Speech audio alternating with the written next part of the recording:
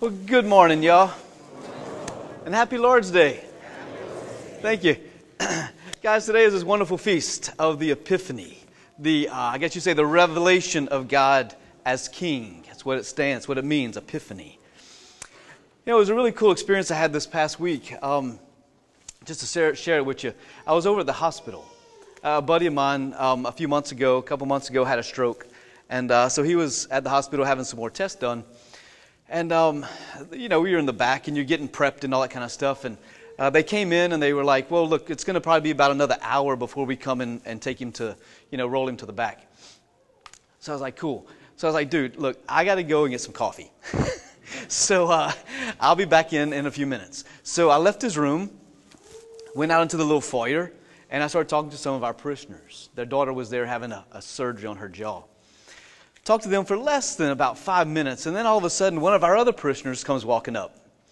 And he said, excuse me, Father, my brother's upstairs in the ICU. He said, he probably isn't going to make it through the day.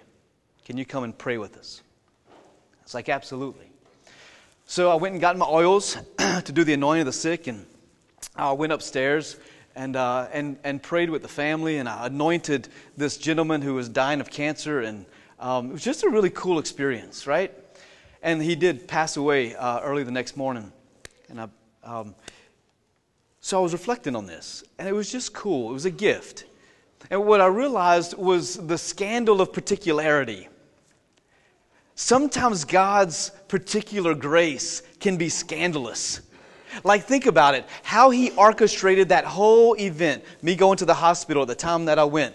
Me using my addiction to coffee to get me out of the room from my friend, and going at that moment, talking to some of our parishioners. He sees me, and then I go upstairs and give him the anointing of the sick, the sacrament of the church, the sacrament that forgives sins and escorts him into heaven. Like, all of that would have not happened had any of those moments not taken place. If I'd have been 5 minutes before or 5 minutes later, I may have not been able to go up to that room and anoint him. It's an incredible gift. And it just blew my mind how God knows us so intimately, so well. He knows exactly what we need. But it's not always, sometimes we think it's what I need physically here. Most of the time, it's what we need for our eternal salvation. We get caught up on the gimme-gimmes of this world, but really, God's going, no, this world is good. These are beautiful gifts in this world. That's awesome. But I want you to put your eyes on heaven. And God's interested in that.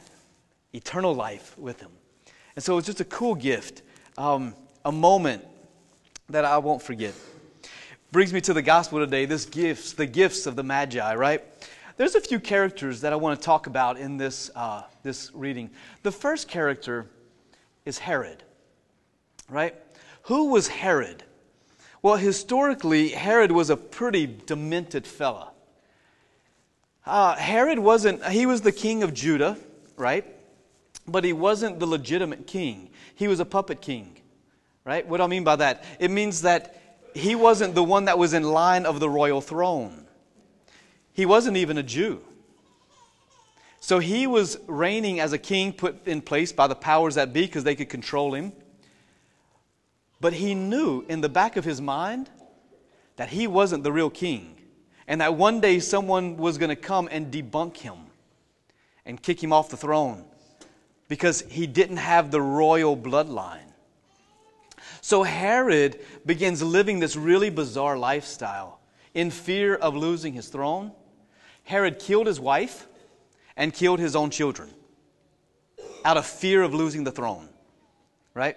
So historically, he's just a real wicked dude, right? And so he hears the Magi knocking on the doors. Where's the newborn king of the Jews, the king of Judah? And he's like, wait, whoa, hold on a second. I'm the king of Judah. What are you talking about? A king is born? He's going to kick me off my throne? Oh, come inside. Let me ask you a couple questions. So he calls these Magi inside. Now, who are these Magi? That's the second part. A lot of times we think that Magi, we say, well, that's the three kings. That's what we oftentimes think in the nativity scene. The three kings came and gave gifts. That's actually not true. They weren't kings. And I know we sing that song every year for Christmas. We three kings of Orient are. It's a heresy. There's no such thing as three kings. Okay? I'm sorry, Connor. He loves that song. I apologize. We can sing it, though. I don't mind. But we got to realize, they were magi. Comes from the word magician, right? They were stargazers. They were astrologers. They were part of the court of the king. The king would have had them there because they were wise men. He would seek their counsel. But they were not a king, so to speak. And so that's who these men were. But they always sought wisdom. They sought wisdom. They were the people that you would go to for great spiritual advice. So that's who those guys were. And they looked at the signs of the sky and they saw a star that had come out. And they recognized, oh, that's a different star. And they recognized, in short, that that star was a star that would announce the birth of the king of Judah, Judea, right? And so they begin searching. Where's that king? We want to do him homage. And that's whenever they enter into this conversation with Herod. And Herod says, okay, what I want you to do, wise men, is I want you to go and I want you to find the little newborn king and I want you to come back and tell me where he's at so that I can go and give him homage. And that's really not what he wanted to do. If you keep reading, what he wants to do is he wants to kill the newborn king. And so the wise men don't go back and talk to him. And so what happens is Herod gets furious and he says, well, look, he's going to be within the 2 years. And so we're going to slaughter all the male 2-year-old children in this given region. That's the kind of man Herod was. Killed all the males 2 years old and younger because he was afraid to lose his throne. Okay, now the third thing, the star. This star fascinates me, right? It's a central figure in the nativity scene, right? You always have this beautiful star shining down on the manger. The star is, the fathers of the church say that the star was probably an angel. Why would they say that? Didn't have wings, didn't have a halo. Well, the star, if you read the scripture, it says whenever they came out, they saw the star, and the star which they had seen in the east went before them. The star started moving. Now, I don't know about you, but I've never seen a star move, except for a falling star. But I've never seen a star just constantly move and move and move and move. And it guided them to where they needed to go. I think that would be really cool, right? I mean, imagine seeing the star and it's like, it starts to move and you're like, okay, let me go run over here. And it moves. You're like, okay, let me go over here. And it moves over here. Like the star is moving back and forth. And that's why the fathers of the church say it was an angel that was guiding them along the way. Right? Now, there's a couple of prophecies about this. Whenever Herod asked, where's this newborn king going to be born? Well, the star is going to mark the spot. But the wise men quote the prophet Micah from the Old Testament. That's what they say. They say, and you, Bethlehem, the land of Judah, by no means the least among the rulers of Judah, from you shall come the ruler, who is to govern my people Israel. So there was a prophecy from Micah about this newborn king in Judah, but there's also a prophecy about a star that's going to accompany him. I just learned of this star the other day when I was preparing for the homily, and it blew my mind. I got so excited about it, and it was in a place I would have never, ever guessed a prophecy was going to be. It's in the book of Numbers, right? And I know y'all all started reading Numbers at the beginning of Advent, right? It's a wonderfully boring book. If you ever try to read the Bible from Genesis all the way through, you normally stop in the book of Numbers because you're like, oh man, it's Numbers. Right? I was always afraid of Numbers. We studied it in the seminary, but I didn't like the book of Numbers because Numbers freaked me out, right? I failed remedial math 3 times. But Numbers has a prophecy. Check it out. It's called the prophecy of the star. I can't back up too far because it would take too long, but just listen. It's about the prophecy of the Messiah, and this is what he says. I see him, but not now. I behold him, but not near. A star shall come forth out of Jacob, and the scepter shall rise out of Israel. So the prophet Micah, the prophet who's writing Numbers, is telling us that they see him. They see the Messiah in a vision. And there's a star that's going to come out of Judah, and there's going to be a scepter, the king's scepter, right? His ruling scepter. The king is going to rise. But he's not going to rise until you see the star. So when you see the star, look for the king. And if someone says that they were the king, but there was no star that accompanied them, they're not the king. The newborn king of Judah has got to have the star associated with him. Super important to understand what it is that we're celebrating here. So this star does its job, right? It leads them along the way. And what's it lead them to? The Christ. Leads them to the King. And it's an crazy encounter that happens. It says they come into the house, they see Mary and the baby Jesus, so they're no longer in the cave, they're no longer in the manger, they're in a home. They open the door, they see Mary and the child Jesus, and look what it says. It says they saw them and they fell down and they worshiped him and they opened up their treasures. That's a bizarre way to greet a newborn baby, right? Think about it. Whenever parents in here, whenever you had your child, when they held that little baby up and they gave, did you fall down in the delivery room and worship the baby? I would have probably fallen out and passed out, but it wouldn't have been in a sign of worship. These guys saw the newborn king, and it says they fell down and they worshiped him. That's crazy. No one falls down and worships a little baby. But they recognized in this baby that he was the newborn king of the Jews. He was the Messiah, the one who was to come. They recognized he was the one that was going to fulfill all the prophecies. They recognized that this is the one that the star was going to be there for, and he was going to rise up in Jerusalem as the great king. They saw it, they understood it, and their actions followed. They didn't just go, wow, that's a really cool experience. I think that's kind of neat. I'll talk about this to my grandkids. You see, the star had a purpose, but the star had to go away. They couldn't focus on the star. Why? Because the star revealed to them what was the most important thing. That was the Christ. And I was thinking in my own life, maybe in your life, what's our stars? Have you ever had a star in your life? Maybe it was a person that brought you to God, to Jesus, who reveals Jesus to you. Maybe it's people in our lives, and I was in my holy hour this morning, I was thinking about that. There's people in my life who have been a star for me. They brought me to Jesus. It wasn't about them. They just brought me to Him so I could learn how to worship Him, live for Him. There's also stars in our lives, right? Those moments that we have retreats or conferences. Those moments where we've been in adoration and we felt the presence of God.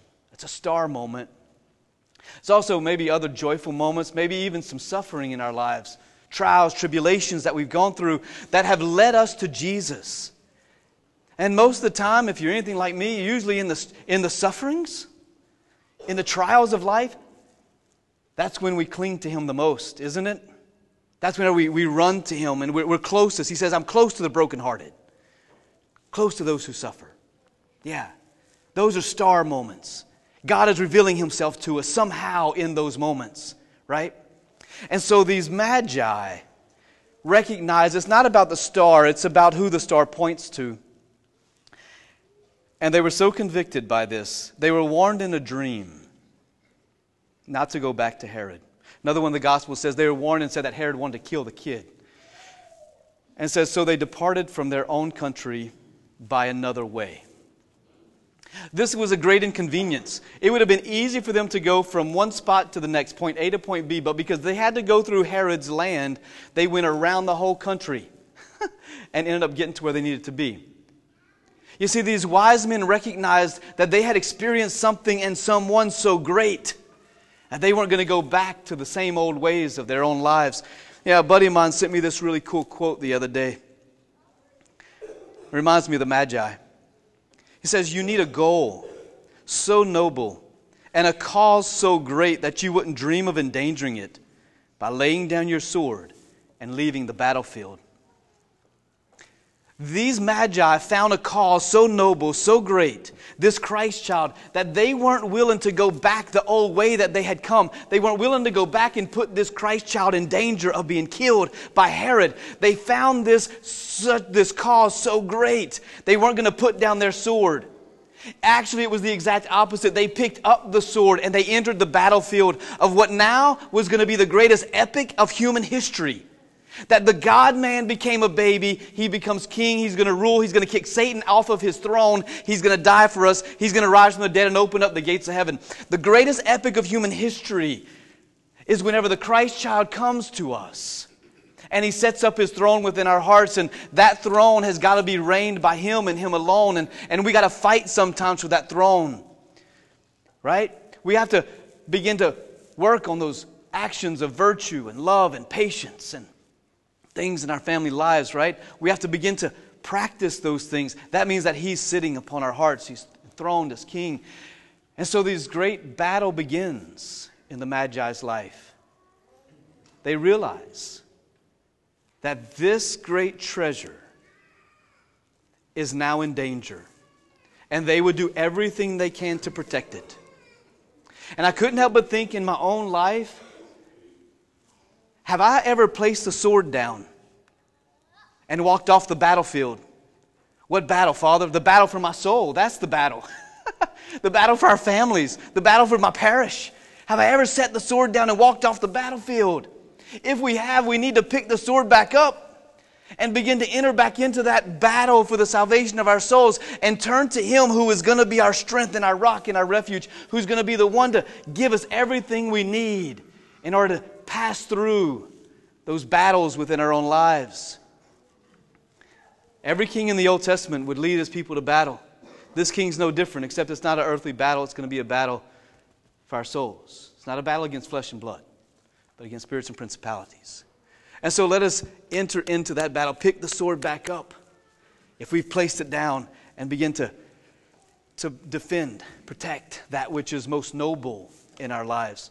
And so today, what's our gifts? The wise men encountered Him and they offered gifts. What's the gift that we offer? We open up our hearts to the Lord. We offer the gifts to Him, right? It's not maybe gold, frankincense, and myrrh, but it's our own actions, our own love, our own, our friends, our family that we offer to Him, that we fight for, that He's given to us. And so in this Mass today, come with grateful hearts today. This great gift, the Feast of the Epiphany, God revealing Himself to us, and that great gift that He is to us. Amen?